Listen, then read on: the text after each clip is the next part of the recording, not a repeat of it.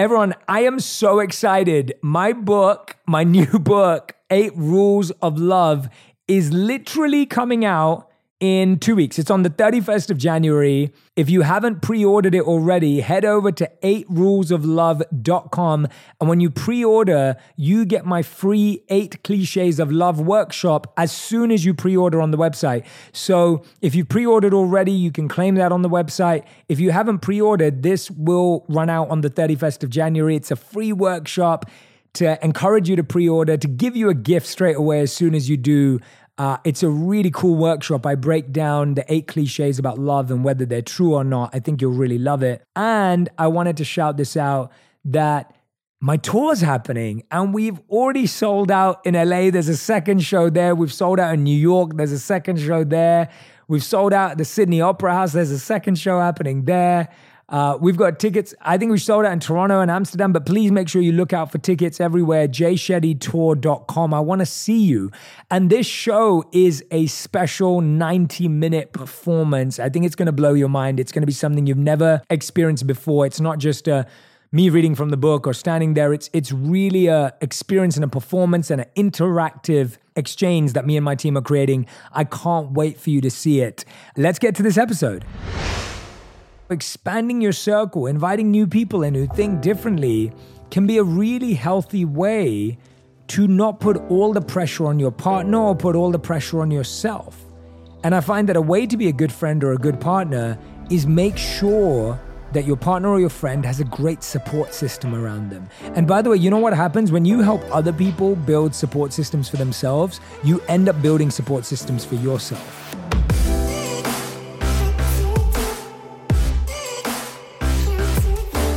Hey everyone, welcome back to On Purpose, the #1 health podcast in the world. Thanks to each and every one of you that come back every week to listen, learn, and grow.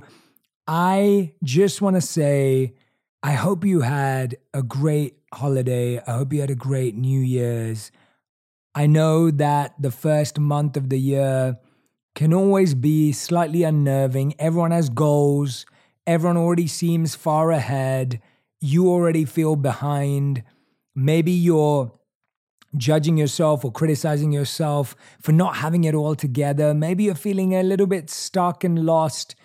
And it can be a really unsettling time. You've just come out of the holidays. Maybe you were with family. Maybe there's a bit of missing them. There's so many emotions at this time of year.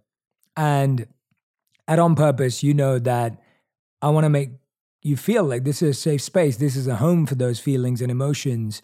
And that when I'm recording these episodes, my intention is to really tune in and connect with you and help you through what you're going through.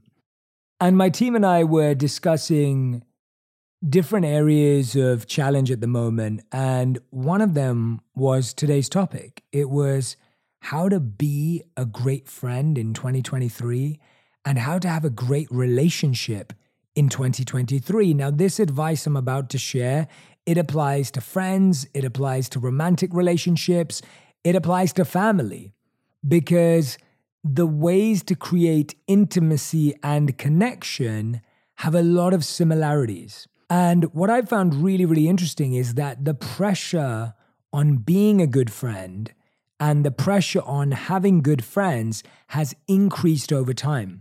If you think about how society has changed, we used to spend a lot of time living close to family, living in big families, living with most of our family, right? Most people were raised by their aunts and uncles as much as their parents. And today we find us living in smaller places with smaller families, which are just our immediate family. Sometimes we're living far, far away. I mean, Radhi and I live a 10-hour flight away from our family. And what I find happens in that circumstance is that we rely a lot more on our friends. And I'm sure a lot of you can relate to that. Maybe you moved city for work. Maybe you moved state for your partner. Maybe you moved country for an amazing new opportunity. And you're starting to realize that it's different when you don't have a ready-made support system, right? When I moved to LA, and first when we moved to New York, it's like I didn't know who the best plumber was. I didn't know who was going to be around to be the electrician if something broke. right? You just don't have access to the same things that you naturally had access to when your family was around. You knew people to call upon, and now you're starting from scratch. And when that's happening on an emotional support level, when that's happening on a personal connection level, that can be hard. And I hear this from a lot of people, that finding family or making friends as we get older is harder. So the research shows that for both men and women, at age 25 is when most of us start losing our friends. And usually it's because your values change. Maybe you change country or state or city. Maybe your situation changes. Maybe you had a kid. Maybe someone moved for a relationship, right? A lot more changes and bigger changes start to happen in our lives at 25. And also, if you think about it, back in the day, you were a lot closer to your neighbor. You were closer to the people that you lived next to. And that's changed over time as we've become more and more insular. So this episode is all about making sure you have healthy friendships and family relationships and partnerships for 2023, because I find that we keep doing the same thing. How many of you have a chat group, or maybe you're at dinner this week and you're like, we have to have dinner every week together, or like, we have to travel together this year. Like, we set all these like really big, amazing intentions, and it feels really exciting. And by the way, I'm a culprit of this too, right? Like, I do this too, where I get really excited and I'm like, guys, we have to do this year. We have to do this. And then I'm busy and doing so many other things. And I start to realize that in the desire to do these really huge, big things, which are beautiful, by the way, if you can, we lose out on the small moments of connection and intimacy, which is what we're actually looking for, right? I was at a dinner the other day and I was surrounded by so many people and I didn't feel like I really had a connection. How many times have you felt that, where you're just surrounded by so many people, but you didn't have a connection? And then the other day, I was invited to a launch event that was even bigger. And at that event, even though there were so many more people, I felt such a connection because there were people in the room that were present and really wanted me there. And there was just a feeling of mutual exchange. So it's just really interesting to see the difference. Anyway, I'm going to dive right in. And here's one of the first ways to be a great friend or to have a great relationship in 2023. And it's called always carry a snack. And now you might be wondering, what does that mean, Jay? So if anyone ever travels with Radhi, my wife, or has the pleasure to travel with Radhi always carries snacks. She's a great person to be around because I'll be that person who, before we get on the plane or train or wherever we are in the car, I'll be like, no, I don't snack. I'm not a snacker, right? I'm one of those people. I'm not a snacker. No, I just eat my meals. And Radhi is a self-confessed snacker, right? Radhi has a snack cupboard at home and a snack drawer at home. And she's really proud of it, right? It's beautifully arranged. You'll get a tour of it if you're ever at our home. And it's a big part of something that she loves. And so she'll be prepared and I won't. And inevitably, to my greatest pain point, at some point in the journey, I'll be like, I'll be sneaky. I won't even ask. I'm one of those people. I won't even ask. I will just sneak my hand in there and grab a bit of the snack. And she'll obviously notice and give me a sideways glance, like one of those, cutting side eyes. Why am I talking about this being a good friend or a great friend? And what do I mean by always carry a snack? When you're seeing your friends, when you're around people you love, always carry the thing that you know they might need, right? It's like, that's a sign of love. It's a really small thing, but you may have one of those friends that's always struggling with a headache and you're carrying your essential oil. Or you have a friend who always ends up wanting tea at a time when it's hard to get tea and you have a tea bag in your bag, right? And it sounds like a really small thing, but it's these moments that transform our connection. Why? Because you feel thought about. Most of us, if you think about why we feel lonely, we don't feel lonely because we don't have people in our life. We don't feel lonely because people don't show up to our birthday. We feel lonely because we think no one thinks of us. We think we're not thought of. And it's hard to be thought of all the time with just a text message saying, how are you doing? How are you doing? How are you today? Right? Like, people aren't going to do that all the time. But if you want to make your friends, your partner, your family feel thought about, if you're seeing them that day, if you are moving around with them that week, grab something that you know that they're always missing and just place it there. It could be as simple as one of these things. And it makes a huge difference. That person that you care about and you love is now going to feel like you think about them in such a deep, personal, intimate way. And it creates a connection like no other.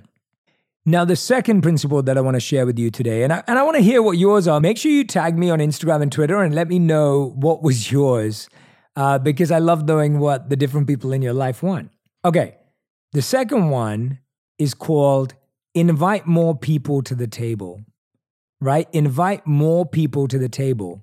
What I mean by this, and I've been wrong with this for a long time sometimes in my relationships, where you kind of get ownership over a relationship. And what I mean by that is you obsess over the one-to-one connection you have with someone, and you're scared of inviting other people into the friend circle because you don't want to lose your friendship.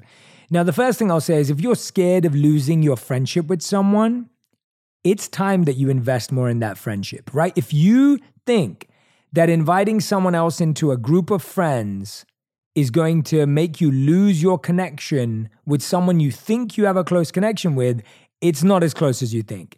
So you want to start working on that if that's on your mind right now. Now, if you are confident that you have a good relationship with someone, but you realize that actually they're going to need different help at different times, you're not going to be able to solve all their problems. And therefore, expanding your circle, inviting new people in who think differently can be a really healthy way to not put all the pressure on your partner or put all the pressure on yourself. And I find that a way to be a good friend or a good partner is make sure that your partner or your friend has a great support system around them. And by the way, you know what happens when you help other people build support systems for themselves? You end up building support systems for yourself. I've seen this in my own life. When I have clients who need specific therapists, or they need specific health coaches, or they need specific people in their life, and I'm doing the research, I'm trying to figure it out for them, and then I realize that those people become a part of my life. They become a part of my network. It's not wasted. If your friend was looking for some particular help at home and you helped out, you now have access to that network too. So it's not all selfless and it's not all lost. It's like you're actually building a beautiful community around you when you're building community for others, right? Remember that when you're building community for others, you're also building an incredible community around yourself. And you don't want to underestimate that, because often we'll go out of our way to research for other people more than we do for ourselves. And so when we take that role, we actually end up finding incredible people. So invite more people to the table. Recognize that you can't take care of every need of your friend. And often we put that pressure on ourselves. We're like, I'm going to be everything for them. I'm going to be there for them all the time. I'm going to do everything for them. And that exhausts us. It tires us out. And we often end up feeling like they don't do enough for us. We end up feeling like they don't care enough. And it's really just because we've been over-giving. How many of you are over-givers and then over-expectors? Raise your hands. I'm raising mine right now, right? We're over-givers, but we're over-expectors. And I think that comes because we don't realize, actually, you know what? Real support means helping someone build their support system. Okay, point number 3. This is a huge one. And it's one that I really want you to take note of. So I read about this study led by researchers from MIT, and they analyzed friendship ties in people aged between 23 to 38 as part of a management class. Now, the subjects were asked to rank how close they were with each person in the class on a scale of 0 to 5. Now, 0 meant I have no idea who this person is, 3 means friend, and 5 means a really close friend. The researchers found that 94% of people expected their feelings, like their rankings, to be reciprocated, but only 53% of them actually were. That's huge, right? So 94% of people felt, yeah, people are going to say the same thing as me that I said about them, but only half were right. Now, this is something called the perception gap. So what I find fascinating about this is that it seems like we sometimes feel closer to people than we actually are. And that could be for a number of reasons. Maybe they're upset about something we said or did. Maybe they have a different definition of friendship or closeness. Maybe they're feeling distant lately because we haven't seen them. But the biggest thing I find, and that's why this is point number 3, is don't forget to keep investing when you're making deposits in your friendship. I think it's very easy to reach out and have requests, but it's very rare that people actually invest, right? It's very, very rare that we reach out to someone to give without wanting to receive, or just to support when they need it without calculating what it means for us. Or some people are so oblivious that they'll just reach out and keep having requests without any investment, right? And that happens so often where we're so oblivious, we're so unaware that we just keep reaching out to people making deposits. And so I want you to ask yourself about your 5 closest friends right now. And I would recommend that you pluck in a couple of people from work as well, and your family and your partner, and go, wait, when was the last time I made an investment? What was the last investment I made in that friendship? You may find that the last investment you made in that friendship was literally like 5-10 years ago, especially if it's a long-term friend. And you're thinking to yourself, wow, I've been making deposits for a long time. I asked them to help me move. I asked them to help me do that. Or maybe you're feeling that way about your friends who've been doing that to you. And we all know we don't like feeling that way. And if you don't like feeling that way, it's so important, A, that you set an example in your own life. But reflecting on this helps you realize, okay, I don't want to keep investing in that relationship if someone keeps making deposits from me either. And you may speak to them about it. And I think that's what this study really shows, is that often people are just not sharing how they're feeling, and we just keep going on. And what I find uncomfortable about that is that it's almost like mold developing in a house. I hate to compare it to that, but it is kind of like that, where something that is deteriorating and disintegrating is happening. It's happening in a way that you can't see it, but it has a long-term impact on your emotional stability and their emotional stability, or actually instability, I should say, that it creates. And it always ends up coming out. And when you discover it, it's so much worse than if you talked about it. And I just feel like putting things under the carpet or sweeping things under the rug and hoping that they'll just go away, or we like to complain about them, it gives us a bit of familiar pain to connect to. That being removed changes everything. Step number 4, my thing here is, it doesn't matter if you can't paint. Actually, it's better if you can't paint. What do I mean by this? We need to do more things with our partners, our friends, and our family when no one knows what they're doing. Try a new food that you've never tried before. Try a painting class. Go and try a pottery class. Like, literally, there are so many things to do. I'm about to read a list that I sent to a client the other day. And I said, an animal sanctuary, a salt course in the trees, a local getaway. There may be a bike path you've never taken, a dance class, a salsa class, a food making class, right? Whatever it may be, like, go and do something with your friends. I think often we get together in ways that don't create intimacy, right? Often we will go to a restaurant or we'll go to a movie, and it doesn't build a sense of intimacy. It doesn't build a sense of learning. It doesn't build a sense of like, I'm doing something new with you and I'm learning something new about you. And we're just being fascinated by each other right now, right? Oh, we're doing the thing we always do, and we're both on our phones, and the night's ended, and at least we planned a date night, right? Or at least we planned a friend's night. And so finding active things to do together actively builds your relationship. When you do things that are passive together, guess what? Your relationship becomes more passive. When you do active things together, your relationship becomes more alive and active. And I find that most of our times with our closest friends, closest partners, closest families are truly just passive, right? When you see people who are constantly on their phones at dinner, or you see people on their phones even at the movies or at a game, or you know, you see people in the car and they're not talking to each other. And we're like, yeah, okay, sure. We can't talk all the time about everything. Like, we don't have to have something to talk about. But when you find that that's a recurring pattern, it can be really, really challenging. I've got 2 more for you. This one is called Go Visit Your School Together. And what I mean by this is go and take a trip down memory lane. Take a friend that you really value, your partner, and go on a trip down memory lane. I don't often encourage this. I often talk about making new memories, but sometimes to re-strengthen, we have to go and relive an old memory that was really special. I caught up with a couple of my former team the other day, and it was one of the nicest things. It was so nice to go back, sit down, and reflect and hear what they remember from working together, what I remember from working together. And it was just such a beautiful thing to do. We haven't worked together in 3 years. And to sit together over some lunch and just talk about the fun we had, the different things we did. It was just amazing.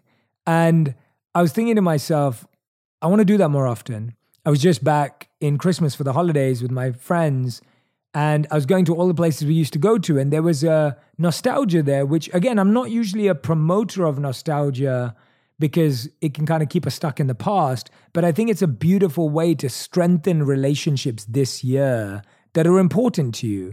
And so if you've had a relationship that you haven't strengthened for a long time, that you need to pull from a place of closeness, do that.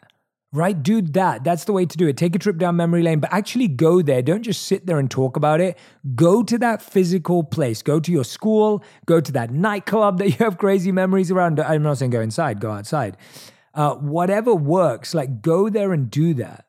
Now, point number 6 is don't make it about you when they're stressed. Now, I have this study to share with you that really made me highlight this point. So, according to the Stress Management Society, when we are experiencing extreme stress, our ability to communicate diminishes massively. We experience lack of clarity, confusion, brain fog, and rabbit in the headlight syndrome, all of which make it very difficult to communicate effectively during times of stress. On average, they write, when we're under low levels of stress, we can process about 7 different messages at a time. When our stress level increases, that can drop to just 3 messages at a time, meaning we're more likely to miss information that someone's trying to share with us. Now think about it. How often, when your partner's stressed and they walk through the door, do you share important information with them and expect them to be alert? How often in our friends groups, when they're going through pain, do we make it about us and our pain? Recognize that when your friends are going through stress, they're actually more likely to be less clear, harder to deal with, more difficult, more challenging. Now, of course, if you have friends that are always going through stress, you may be like, Jay, well, I'm always dealing with my friends going through stress and they're never able to be present. I think that's a really important conversation to have with someone. Say, hey, look, I'm really happy to be there for you when you're struggling and when you're experiencing stress, but I just don't feel comfortable that I don't ever feel heard. And it's really interesting when you say something like that, before you say it, you're going to have to reflect on whether that's really true. I've found that I feel that way about people sometimes, but when I sit and think about it, I'm like, wait a minute, I wasn't there for them for that. I didn't do that.